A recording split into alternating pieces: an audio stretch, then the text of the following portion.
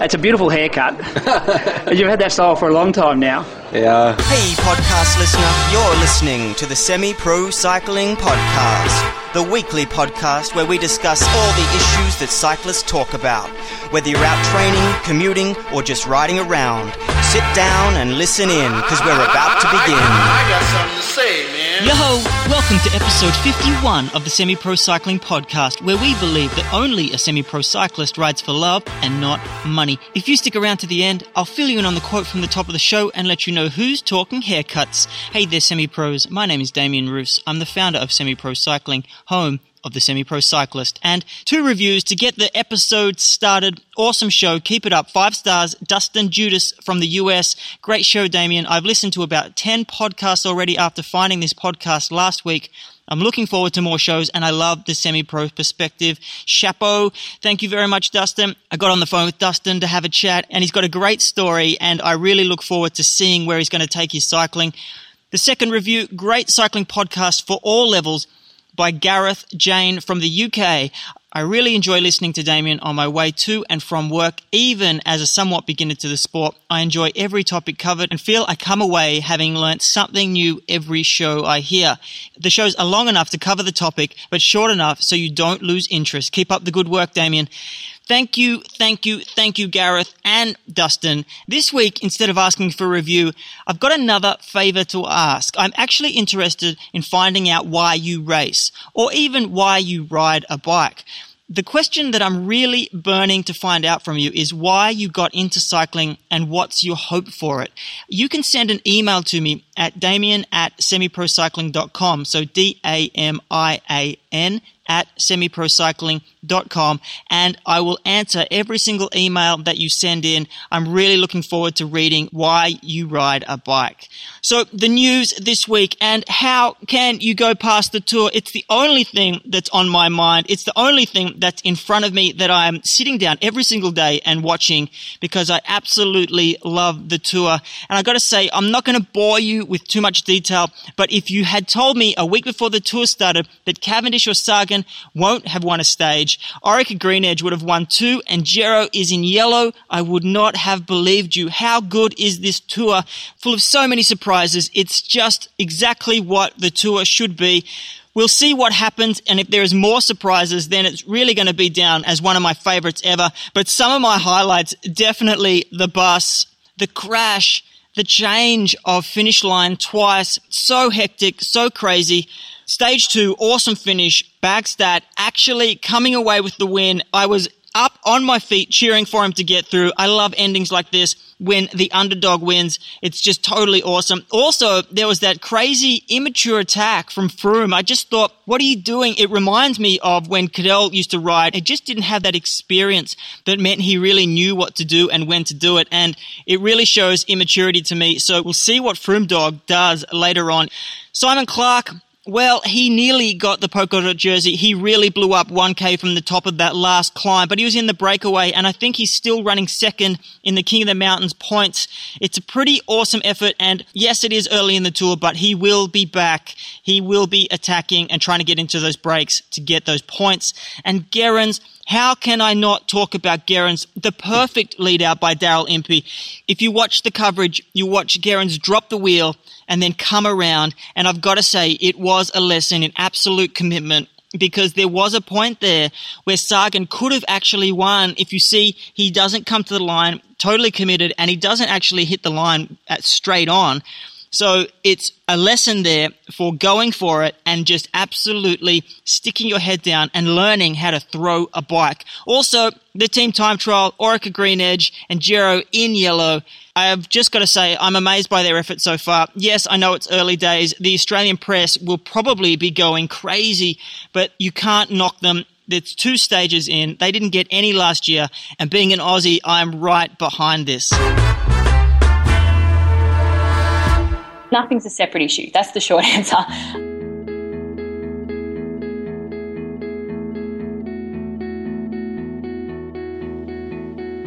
So the nuts and bolts this week. This is the first of 4 shows which are focused on nutrition and performance. I'm going to take you on a journey through the confusing world of fueling for performance, hopefully answer some burning questions and help you work out where to start and how to get the best out of yourself and your diet. So starting this week, no guts, no glory, why the gut should be the center of your universe. Starting off with a holistic approach this week that incorporates all aspects of our life and understanding how they work with your body and diet so you can set yourself up for peak performance. To discuss this, I got Joel Collard on the phone. She's from B32 Athletics. In my mind, she's leading the way as a part of a new breed of health and nutrition consultants working within an integrative approach. Now, this does cop some flack from people that are sitting on the total science side of things, but some of this is definitely hard to quantify, and that may be why it doesn't fit into the framework that science studies provide. But it doesn't mean that it's any less valid because it really incorporates everything into your life. So the importance of thinking outside of just your body and what you eat can also have an effect on the way that your nutrition is absorbed into your body and the way that it is actually used for performance. So definitely awareness and not ruling anything out are big themes discussed in this episode, as is the importance of the gut and getting it right. As Joel likes to say, it's the center of your universe. So let's get into it. Joelle, welcome to the show. Thanks for having me. Today I want to discuss achieving optimal performance through nutrition. And to put this in context for semi-pro cyclists, it could mean anything from 30 minutes to 4 hours of varying intensities, whether it's training or racing. But definitely performance to me is built up on this idea of macro and micronutrients, fueling systems, operating systems, and recovery. So firstly, I just want to ask you the question, is there a point where a poor diet will mean that you aren't performing at your maximum? Yeah, absolutely. I think the first thing to note is that there are obviously a couple of different priorities in terms of the general population. So you have the priority of health and the priority of performance, and you can kind of generally think of these as being on a spectrum. Generally speaking, the more you move down the element of performance on that spectrum, the more you move away from health. Generally speaking, because the harder you train and volume and all of that stuff starts to accumulate and can actually start to have deleterious effects on health over time. So that's the first point. But then I do honestly believe that you have to come at performance from the foundation of health to begin with. Because if you're having issues around health, whether that's, I have a big focus on gut health, but internal hormonal health, gut health, detoxification systems, whatever it is, if your body is trying hard to work on that stuff and fix it, it's going to pull resources away from the areas that you most wanted, like adding muscle tissue or cell turnover or adding capillary growth in terms of performance around aerobic. So you have to start with things coming from this foundation of health initially. And so I definitely think that nutrition is obviously a key component of that. So you need to be able to baseline nutrition, have everything internally working really well before you can then start to build onto that, the layer of performance. So this can happen at any age, or you should really start at any age? Oh, absolutely. I mean, we've all gone through periods of time where we haven't eaten that well, and well is obviously, there are a number of definitions around what is eating well and what is good nutrition. But I definitely think that you can start anywhere, but you have to kind of recognise what's going on symptom-wise with the body and then work to rectify that, whatever time period you're in your life. And obviously there are layers in terms of where you are in terms of your competition cycles and, periodization and things like that you can start to consider. But I definitely think you can start working on that foundation of health at any time. Because the idea that's in my mind at the moment is that there is a certain time frame that if you don't apply this stuff when you're younger, you can kind of get away with it a little bit. But after you start aging and things start catching up with you, then it will really affect what you're doing. But you're saying that you have to have everything in line to get that maximum performance in the first place. There's no way to get around that. Yeah, I definitely think, you can definitely cover it up. And particularly when you're younger, that's a really good point that you make, because when you're younger, all of your internal systems have less damage to them overall, less cumulative damage, whether that's damage from training or poor nutrition or life or whatever. And so if you think about cumulative stress on the body, when you're younger, the body's able to bounce back from that stuff a lot quicker. So you can have elements of exposures to toxins or whatever it is that's going on damage-wise and still rectify that relatively quickly. Or maybe even put up with it for a period of years without really noticing anything. And then as you get older, obviously that damage accumulates. So it can be harder to bounce back. But I definitely think, and there are times where you can actually still perform on that, but it does get to a point where you kind of tip over the edge, and perhaps you'll find a period in life where you're basically just not performing like you used to. And often that can be this accumulated damage internally and externally to the system. And so you want to start addressing that in order to do things like recover or just to perform in general. One of the things that actually shifted me out of the mind frame of just being able to eat anything as long as I'm training is that that saying that you can't out-train a bad diet. I think it just kind of sums it up really well for me. But at a certain point, there was an awareness that I had to start working on things. Otherwise, I was probably wasting some of my training because I wasn't able to recover in time, or I wasn't even able to hit numbers while I was training. But I want to start at the very top. If we can just start talking about macro and micronutrients and what markers you use so you know that you're getting the right balance. Yeah, great question. And the first thing with this is that it's not as easy as looking at just pure numbers. And I definitely think there's a place for that around, exercise physiology and dietetics and all of that stuff. But you basically have to consider every single person as being biochemically individual. So in our practice here, basically the approach that I take is we'll baseline where they are in terms of health. And then look at, okay, what are you actually looking to get out of your body itself? So what kind of events are you training for? What are your training loads right at this very moment? And also what do competitive type environments look like in terms of duration and effort and energy system usage and all of that stuff?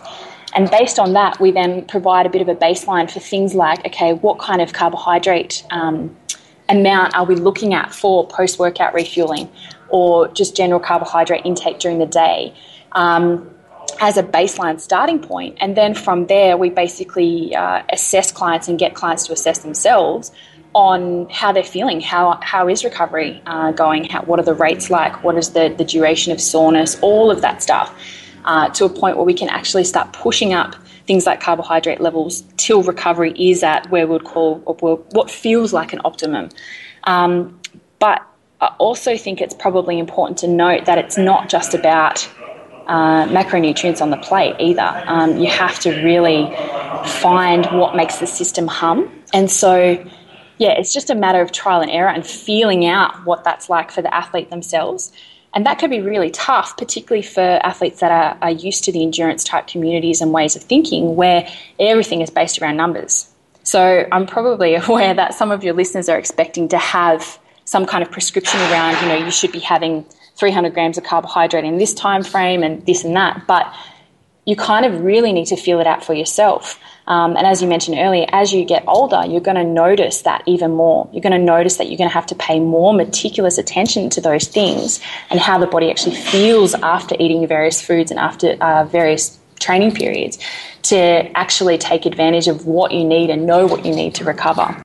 It's actually interesting the way that you bring up the integrated approach to it. As I was writing down the questions, I was kind of thinking about not necessarily looking for numbers in micro or macronutrients, but the idea behind them. And I didn't get far enough back, it seems. Like the idea behind fueling and what fuel choice to make and choosing a micronutrient for that.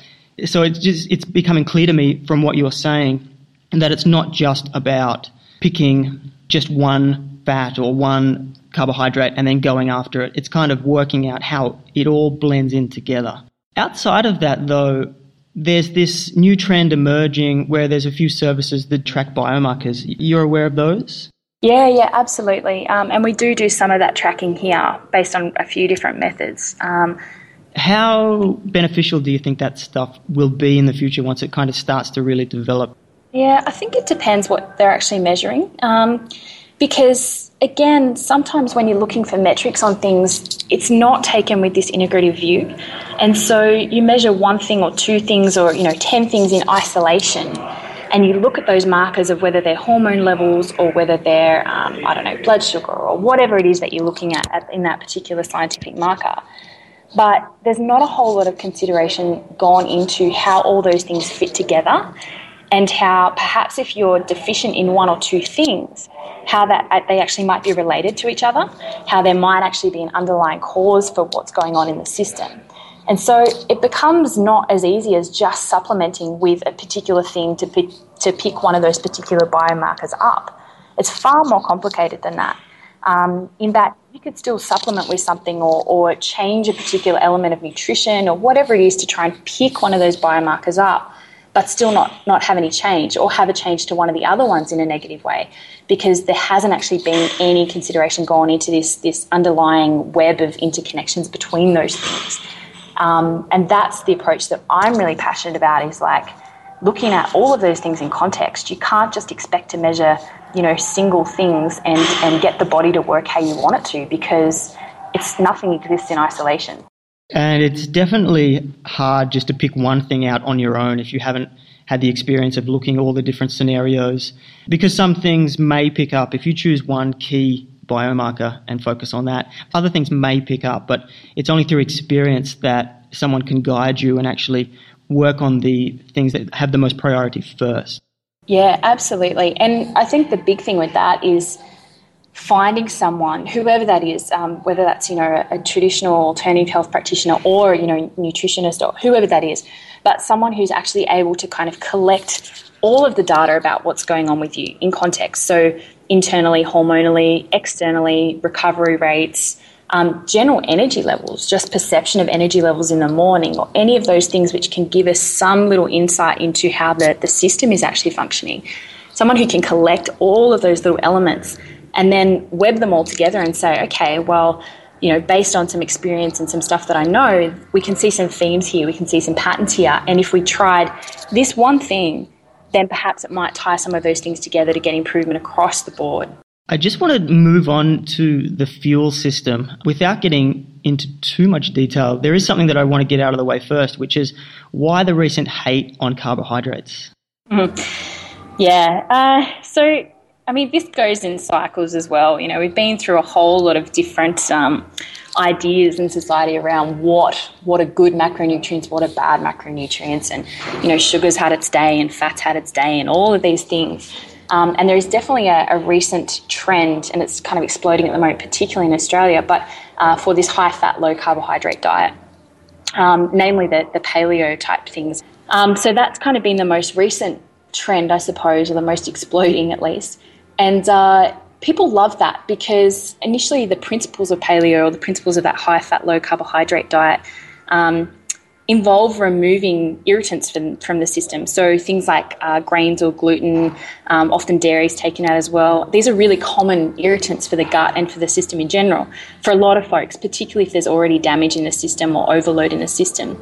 And so when people initially flick over to that way of eating, you get some pretty potent results from that, whether they're body composition related or what have you. The problem with that is that over time, particularly if we're talking about performance, it's not sustainable. And there are arguments being made about the fact that you can sit in ketosis for long periods of time and you can survive without carbohydrate and all of that stuff. But in my opinion, that's survival on a backup system. That's like saying, okay, we've got a spare tyre in the boot of the car, so let's just travel on 3, as opposed to utilising the way the body actually works and prefers to work, more to the point, to get adequate fuel into the system. So I think the reason people are hating on carbohydrate at the moment is because they're starting to see some results around weight loss and some other health markers. But long term, there's not been a whole lot of consideration to how that ties in with performance and the impact on some key hormonal markers over time. If carbohydrate is too low for too long a period of time in conjunction with performance, are really negative, really, really deleterious to health. The interesting thing about the whole debate is when you look at it from a cyclist perspective, and if you look at any pro cyclists, there has not been anything coming out of that world where they've budged from what they have been doing. And I know we spoke just before we hit record about the worlds that are already set in stone and people won't budge in things, but you've really got to look at what people are doing sometimes. And if professional athletes that require heavy fuel loads aren't switching over to these things, it kind of makes me think, why aren't they even entertaining the idea, or why are they sticking to their traditional diets? And that's kind of where cycling is very fuel-heavy sport, and it's throughout every phase of training and racing recovery, it's reliant on a lot of fuel. But is there a way to replace carbohydrates? I know you were saying that you start moving into areas where your body just gets into trouble, but is it possible to not use carbohydrates all the time for those fueling needs? Look, to be honest, for that particular sport, I would definitely be using carbohydrate. I wouldn't replace it with another macronutrient.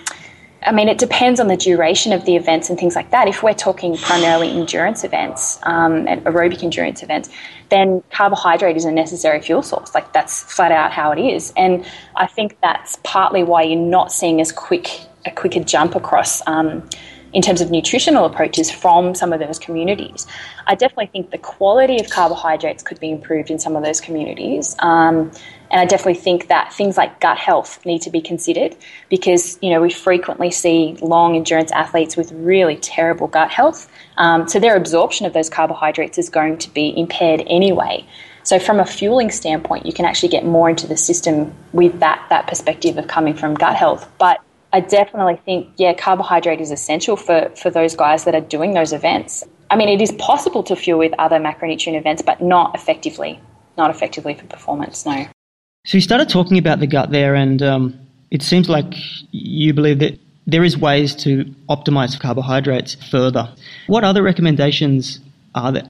Well, I suppose you can look at it in two ways. So you can look at it for off the bike initially, so, just general everyday life. I would definitely say moving to some kind of carbohydrate sources that are a non-irritant base is a huge thing. So moving away from things like gluten and bread and pasta, which I know, pasta is pretty big in the endurance community, but even moving to gluten-free versions of that stuff is going to help performance as well as general health. So that's the first thing.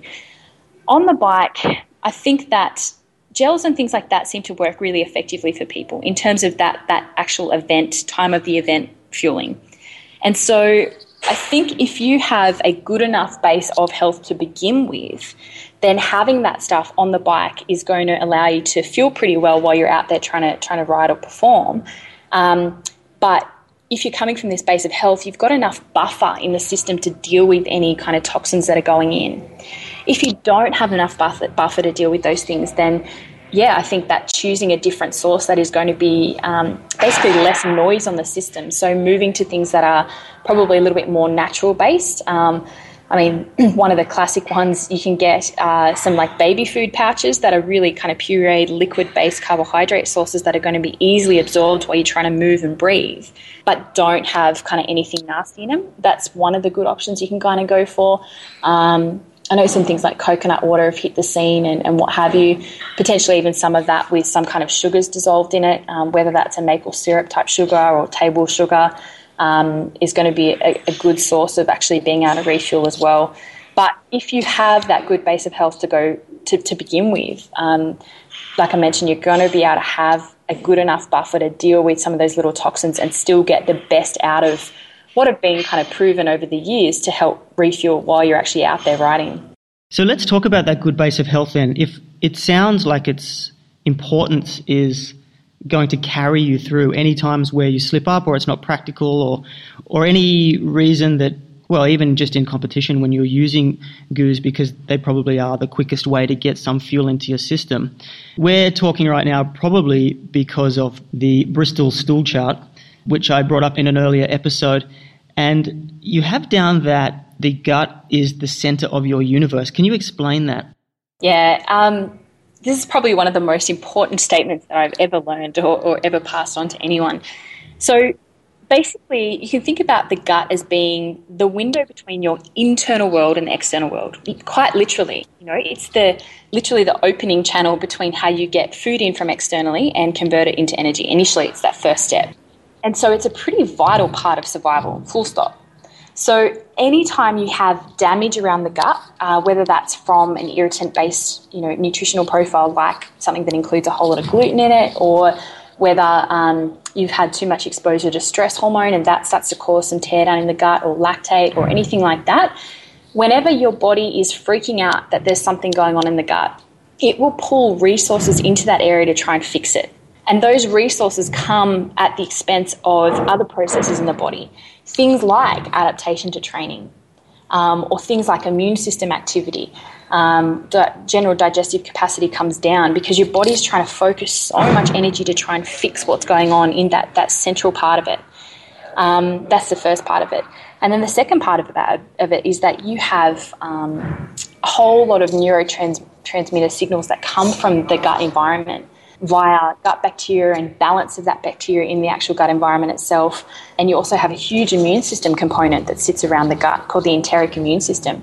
So any damage, anything that goes wrong in that internal gut environment has huge implications for hormonal health around the whole system, or neurotransmitter, mood, energy in general, detoxification capacity. All of these processes in the body are affected by how the gut is functioning. So most times I see with clients, if we take care of the gut as a first priority, a whole lot of other stuff clears up nearly immediately. In fact, once you heal the gut, a lot of the other issues are beginning to be rectified. If someone's listening to this and they check out the chart and they don't sit in the recommended type 3 or 4 range, how do you work backwards from that point to try and isolate what's actually going on? Yeah, so I guess as a high-level look into that, the first thing I'd be doing would be removing anything that I know can cause damage to the gut to start with. So that is stuff like gluten. The mechanism of gluten on the gut is interesting, and this particular context that I'm talking about is more of an autoimmune response or a damaging to the gut as opposed to celiac. So when I say autoimmune, the basic mechanism of gluten on the gut in general, even with someone who doesn't have celiac, is that it's kind of like a rock in your shoe. It gets into the gut lining and basically kind of starts to grate it down because we can't actually break down the protective casing that gluten is. And so it creates this immune system activity there. So basically that's my first go-to point. For someone that's having gut issues or basically isn't pooing properly, we take that out and see what happens initially. And usually we see a whole lot of improvement just from that. And if that doesn't start to clear things up, then you can start to look at, again, this is without any lab testing or quantitative testing initially. So this is stuff that, your listeners can do at home if they need to. So the second thing would be looking at what's going on in terms of stress in life in general, in training stress or volume, all of that stuff. Anytime you have a whole lot of stress on the system, and that's via, as I mentioned, anything externally like life, emotional stress, travel, job, relationship, exercise, all of that, but also internal stress on the system, whether that's toxicity going into the system via, say alcohol or chemical or medication or anything like that. You have your stress hormone goes up, and basically stress hormone is like your survival hormone. So this is where we're talking about cortisol. And this is a very simplistic view of it, but cortisol basically causes the system to get into that survival mode, into that idea of fight and flight. So when you have elevated cortisol over a period of time, the body basically shuts off anything that isn't directly related to survival at that given moment. And so things like digestion and gut health start to go by the wayside because who needs to worry about digesting food right now? We just got to run. We're just in this fight and flight mode. So we do start to see some impacts, some pretty direct impacts on stool composition just as a result of excess cortisol in the system. And that's really obvious if you've ever been to like a job interview or the day before a big race where you're really nervous. It's the morning of the race generally. So you get a big hit of cortisol, and I guarantee you that no one's having solid poos that morning. Yep. It's going to go straight through you. So that's a really good example of that. So we try and minimise or mitigate all of the stress inputs that are going into the system to try and fix up the gut health. And so addressing, or helping people to address what's going on in terms of life is a starting point. Helping folks to have some better sleep hygiene. Sleep's pretty essential to getting that stuff settled. So, going to bed in the dark and making sure you're getting kind of 8 hours of solid sleep. A whole range of things, basically. It's never-ending interconnection. It does sound interesting that you're pulling in a lot of external factors rather than just focusing straight on the gut, which I guess, again, that comes back to your approach. but definitely things that if someone hasn't considered why, your poo's runny before you're actually racing an event or whatever, and then correlating that and then how to fix that, what type of recommendations would you have to try and curb that stress before a big event? Yeah. So, experience in general with events will mean that starts to dissipate over time. But the thing with that is that acute bouts of cortisol or acute bouts of stress they're not terrible on the system as long as, again, you have that buffer and you're coming from a position of decent health. Because, you're always going to have events in life that make you nervous and that start to drive that up at particular points in time. So for me, I would say it's not so much trying to figure it out on race day. You want to have that already in place, and that's the way that you're going to start to mitigate some of that. And I think, for a lot of folks, they're still going to have that runny stool on race morning. But if you're coming from a place where gut health in general or stool composition as a metric of that has been really good or solid, excuse the pun, over a period of time, then it's not going to be as bad. You're basically going to start to mitigate some of those effects because that short, acute bout of cortisol isn't going to be as extreme. Yeah, definitely. I hear what you're saying in regards to if everything is set up right and you're topped up and everything is fine, then just getting rid of one breakfast where you're not absorbing all the nutrients on the day isn't going to be as damaging as that happening to you and repeating over and over again, building up to the event, which could then just leave you depleted totally before the race itself. Absolutely. So where does blood sugar management come into this? Is it a separate issue that should be managed, or is it something that just gets thrown in with the gut management itself? Then nothing's a separate issue. That's the short answer. But to provide a little bit more context about that, I would say that generally sensitivity to insulin or blood sugar management in endurance focus is actually quite good. Because of the level of energy expenditure, your cells are generally really, really receptive to getting sugar in. They want to get that in there. So we don't see as many blood sugar issues, or the ability to absorb carbohydrate is really quite good with most folks that are using that amount of energy and are doing kind of some aerobic work or lots of aerobic work, as the case may be. So for this particular community, I would say that blood sugar management in terms of it shooting too high and things like that is not necessarily an issue. Definitely potentially with getting too low, particularly if folks are starting to flick over into something like that high-fat, low-carbohydrate diet, you will start to see levels where you're hitting lower blood sugar. And when that happens, that is really stressful on the system. You get a big hit of cortisol from that. Which then obviously has impacts around gut health and all those things we just spoke about. So the key for your community of listeners, I would say, is to try and maintain blood sugar and actually keep it high enough in terms of fueling more than anything. Have you ever played around with continuous glucose monitoring? Not so much. I've used a little bit of blood sugar monitoring with clients, but we deal with a range of clients through to kind of general population and some athletes as well, but not so much. It seems quite interesting because there's a product actually coming out where you can monitor 24 hours a day by yourself, which to me seems interesting to see if there's any gaps in training and just to get an idea, a better idea of instant feedback of how your body responds to certain foods, I think would be quite fascinating. Yeah, absolutely. But again, the key with that is then to not just think that it's responding a certain way based on just the input that you're giving it, because we're a bit like black boxes in that if you're having some cortisol regulation issues as it is, or gut health issues or whatever, that's all going to impact your ability to get sugar into the cell. And so even though you have those continuous readings coming out, it's still that single biomarker. It's not necessarily giving us the context of why something's having the effect that it is. I'm going to wrap it up here by just asking a couple more questions. What's the biggest change that someone can make for the least amount of effort? Definitely ditching the gluten.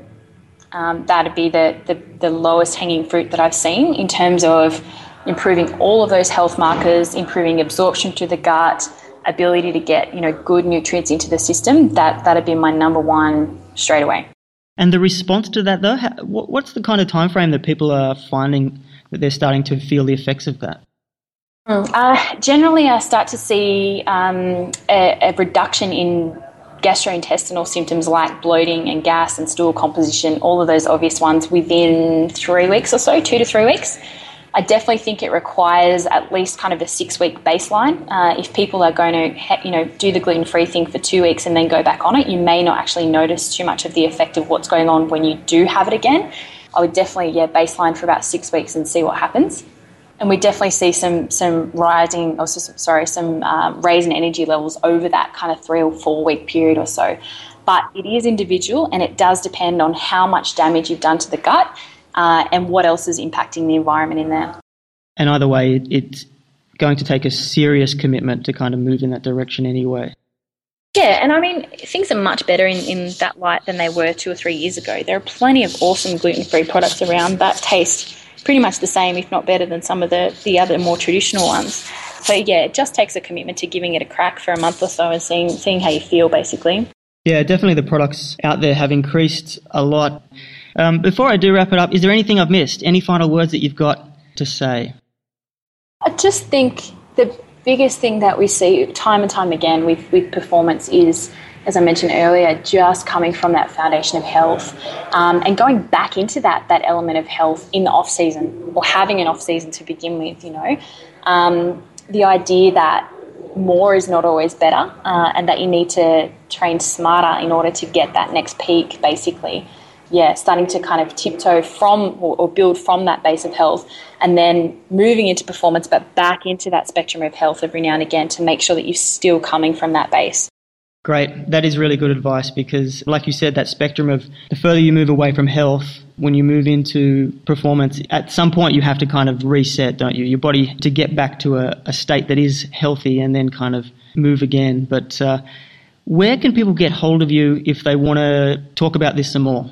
The first stop would be to jump on our website, which is www.b32athletics.com.au. So that's B and the number 32. Otherwise, I'm available by email. It's my first name, Joelle, Joelle, at b32athletics.com.au. Great. Thank you very much for coming on. Thanks so much for having me, Damien. There are a couple of really big takeaways that I got from this interview.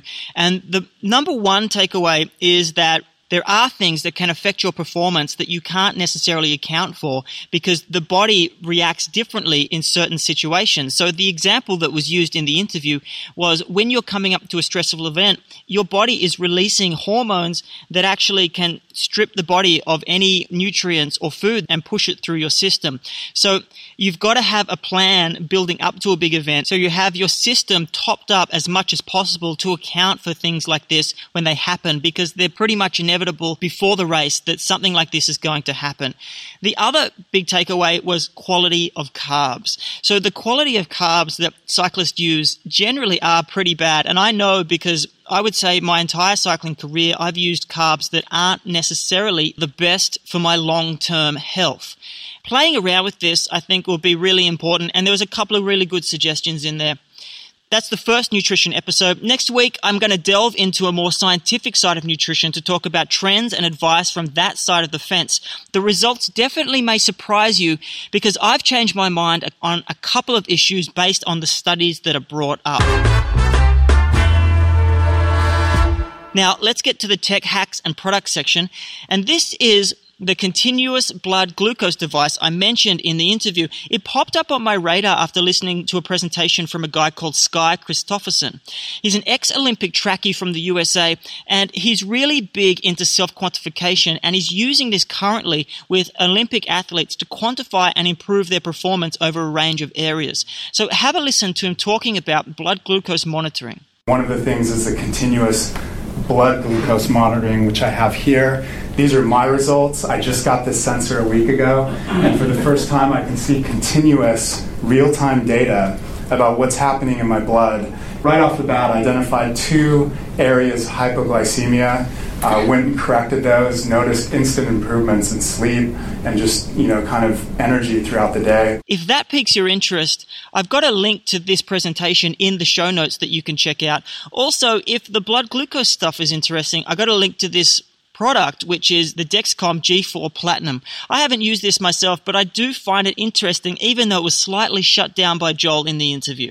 All right, that quote from the top of the show, it's Eric Zabel, and yes, he did have a great haircut, flat top, rad styly, but I'm very disappointed to announce that he has changed it. So I've got a clip that you can check out at his peak right at the end before someone probably pulled him aside and said it's time to go. But this is definitely a mini homage to one of the greats, and he won the jersey, the green jersey, 6 times at the tour. What an absolute boss. I would definitely go and check the clip out and keep an eye out for his son that is starting to move up in the cycling world. But that's it for me this week. So till next week, get on your bike and enjoy the Pain Cave or the Hurt Box, whichever one you're into.